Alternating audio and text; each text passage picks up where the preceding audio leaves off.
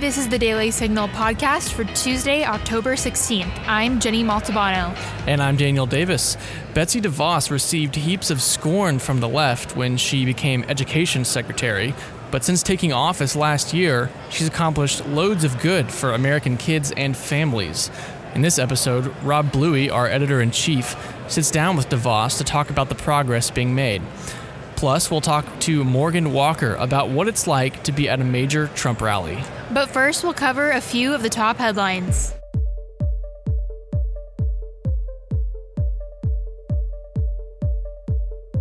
Well, the story about a missing Saudi journalist is still developing, but CNN reports that the Saudi government is preparing to admit that Jamal Khashoggi was killed during an interrogation that went wrong. Khashoggi is a Washington Post columnist and longtime critic of the Saudi royal family.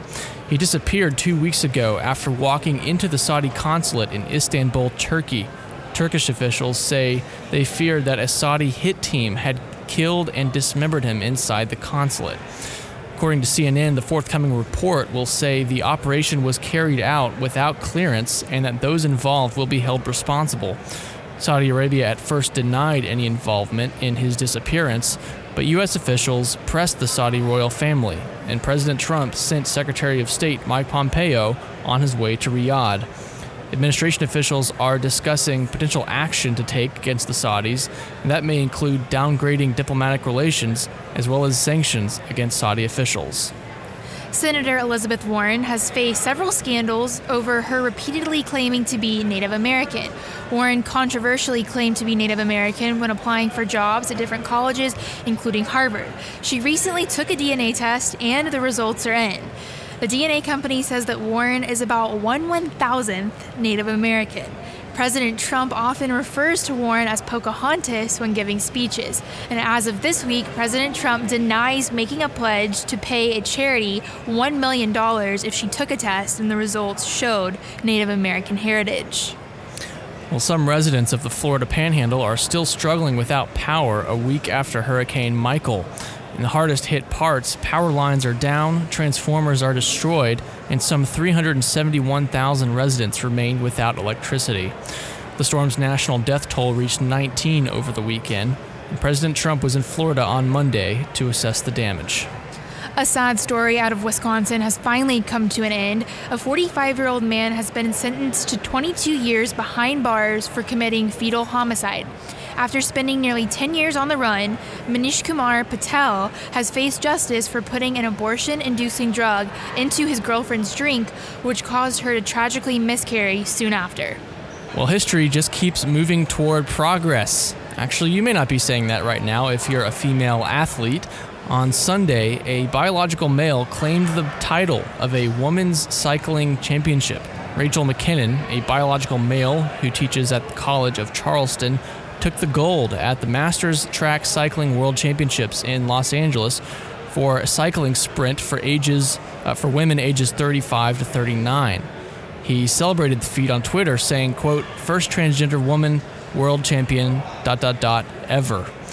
Earlier this year, McKinnon was quoted in USA Today arguing in favor of allowing transgender people to compete with athletes of the gender they identify with, despite their biological difference. McKinnon said, quote, "By catering to cisgender people's views, that furthers transgender people's oppression." Although I can't help but feel like the only people being oppressed right now are the women who took silver and bronze, but I'm a man, so I leave that to you, Jenny. I'm going to stay out of that one.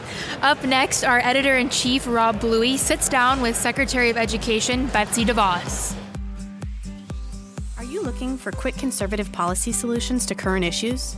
Sign up for Heritage's weekly newsletter, The Agenda. Each Tuesday in The Agenda, you will learn what issues Heritage scholars on Capitol Hill are working on, what position conservatives are taking, and links to our in-depth research.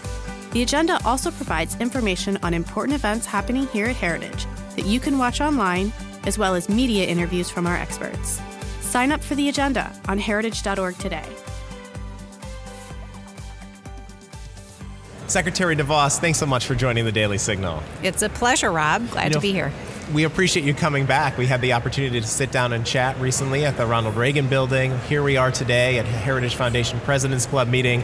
want to begin by asking you, for the past 5 decades, we have seen the federal government's involvement in education just increase.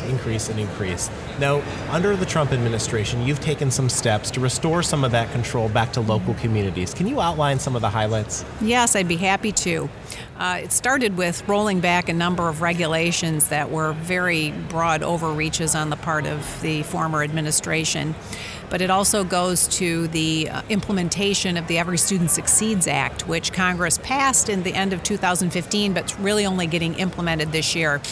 And I think that the Democrats were counting on Hillary being in the White House because they, in the previous administration, passed wrote a whole bunch of regulations in addition to the actual statute that were going to place undue and overreach burdens on states.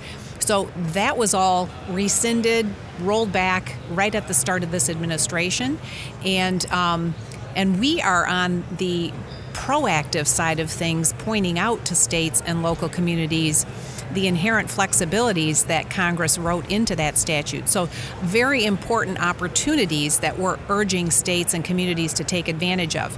We've produced a parent guide to, again, bring the focus back to these are parents' decisions, and parents have to be integrally involved in these discussions. Well, I know one of the issues that goes alongside that is school choice and giving parents the flexibility to choose the best situation for their children.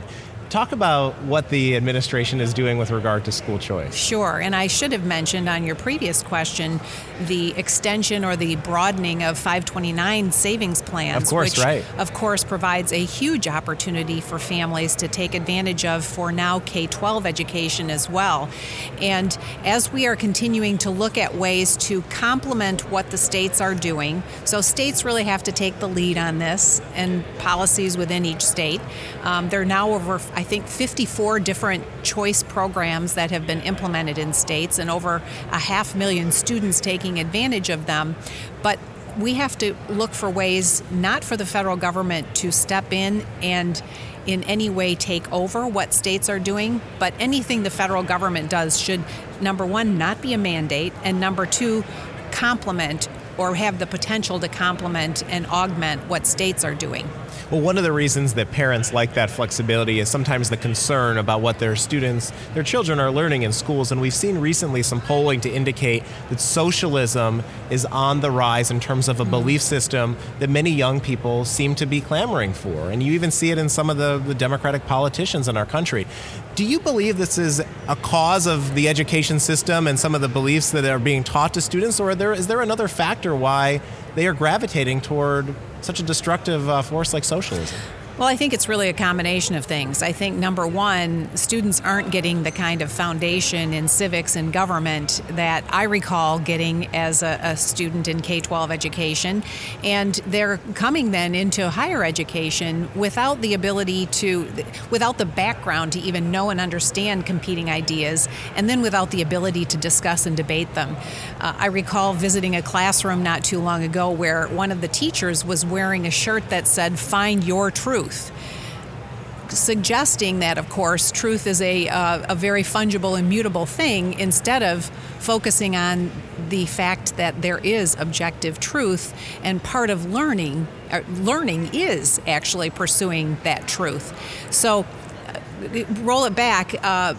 There is a very important need for us to be able to, for students to know the foundations of our country and the ideas around which our country was formed, and to then have the ability to discuss and debate those ideas freely on their K-12 campuses and on their higher ed campuses. Well, that's so true. As a father myself, my son's in 4th grade and he's learning about Virginia history right now, and so far so good, but it's really important, I think, to have that foundation to teach our children about our history and founding fathers. Now, you mentioned higher ed. I want to ask you about that because under your leadership, you have tried a few things to really make improvements in the higher ed environment. Can you outline what the Trump administration's priorities are when it comes to higher education? Certainly. Well, this administration is very focused on expanding the pathways to higher education.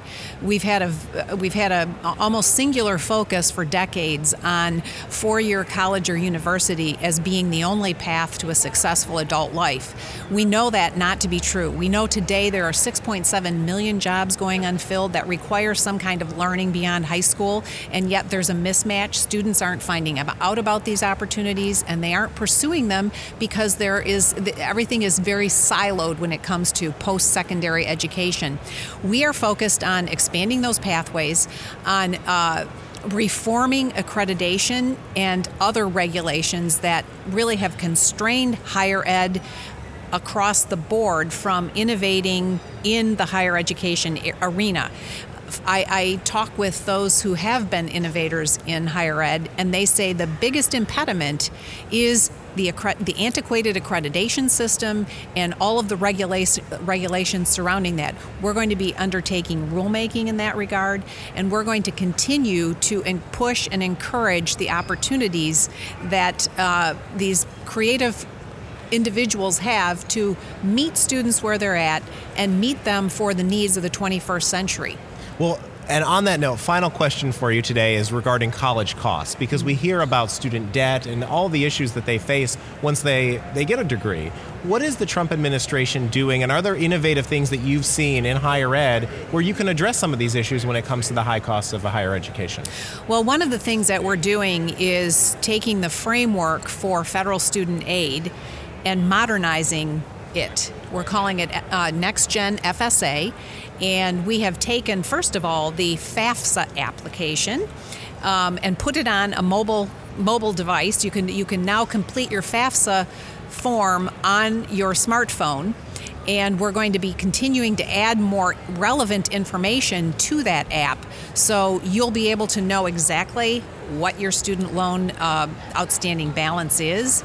You will be reminded along the way of options you have for repayment to encourage you to take responsibility for doing so. You will be able to access the college scorecard, which is going to have programmatic data for all colleges and universities, so you can ahead of time determine whether you want to pursue a specific program based on what the results are for students that have pursued that program. So that, plus a lot of other information that's going to be at your fingertips, hopefully will help cultivate a lot more financial literacy around higher ed and the costs associated with that. And then on the other side of things, again, opening up the opportunities for creativity and innovation in higher education is going to continue to change the cost calculations. Right. My visit to Georgia Tech a couple weeks ago gave a very current example of that. They have implemented a Masters of Computer Science program, which they were hesitant to do because they felt it was going to bring some perhaps negative implications to their on-campus programs. Actually, what happened was they have several thousand students who will be graduating with their Masters in Computer Science. They've been able to take their classes and do the programming as it worked for their schedules, and doing it a master's all for about $7,000. Wow. Well, thank you for sharing that story. It's the stories like that we like to highlight at the Daily Signal, and we appreciate you taking the time to speak with us today. Thanks, Rob. It's a pleasure. Do conversations about the Supreme Court leave you scratching your head? Then subscribe to SCOTUS 101, a podcast breaking down the cases, personalities, and gossip at the Supreme Court.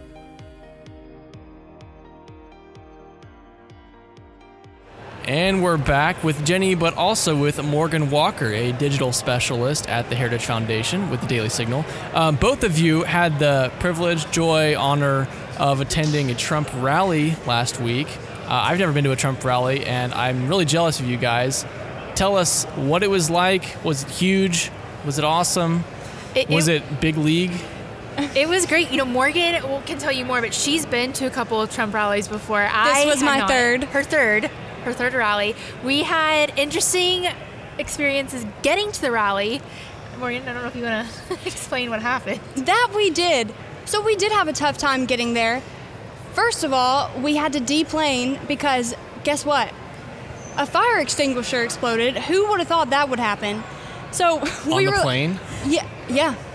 And wow. The poisonous gas was covering all of our bags. It was quite an adventure. So we went through all that to finally get to the Trump rally, get there 2 minutes before they let us in. And the people in Ohio were super nice. I really have never been in like a crowd of people who are that genuine. And everyone is just so pumped, so excited. There were probably, what Jenny, 5,000 people maybe outside waiting to see the president. So they had a like a jumbotron out there. Was this like a big football stadium or basketball? No, it was a barn, essentially. A barn. It was on a fairground in Ohio. Okay. Yeah, and what was cool is that they had chain link fence, so people who couldn't get tickets or missed the cutoff to come in, they were just lined up, hundreds of people outside the venue. And what was cool is the president could kind of see them, and he kept referencing them. But Morgan touched on something really important. The people there were so nice. I mean, even though we were media, and they always make this big deal about how contentious it is between Trump and his supporters in the media, they could not have been more friendly and were willing to talk to us and joked around with us, and that was a great experience as well. Right, it was super refreshing because if any of our listeners have been following what's been going on, especially with Kavanaugh, all we've been covering really are just really divisive protests lately.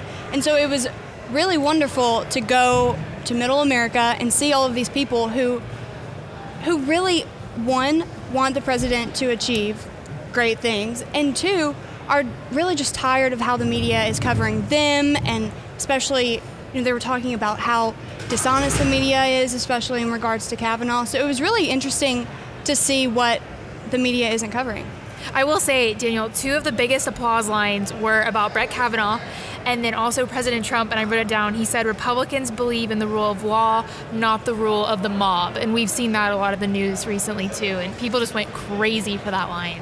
And when we were talking to people, we probably talked to 40, 45 attendees, and that was mainly what we got. Was they were tired of mob-like behavior. They were also tired. One thing, Jenny asked them how they felt about how the media was portraying them, and the thing that we heard the most was they don't think the media is portraying Trump supporters accurately. And the president touched on that. Even in a 60 Minutes interview last night, he said the biggest drawback, the hardest thing in his presidency has been dealing with the mainstream media, and his supporters feel that way too. And you can see some of this footage soon on our Media Misses show through the Daily Signal. Morgan helps produce and put that together behind the scenes, so hopefully we'll have that for all of you to see soon. So cool. Yeah. I can't wait to watch it myself. And we'll leave it there for today. Thanks so much for listening to the Daily Signal podcast. Please be sure to subscribe on iTunes, Google Play, or SoundCloud, and please leave us a review or a rating on iTunes to give us any feedback. We'll see you again tomorrow. You've been listening to the Daily Signal podcast, executive produced by Kate Trinko and Daniel Davis. Sound design by Michael Gooden, Lauren Evans, and Thalia Rampersad. For more information, visit dailysignal.com.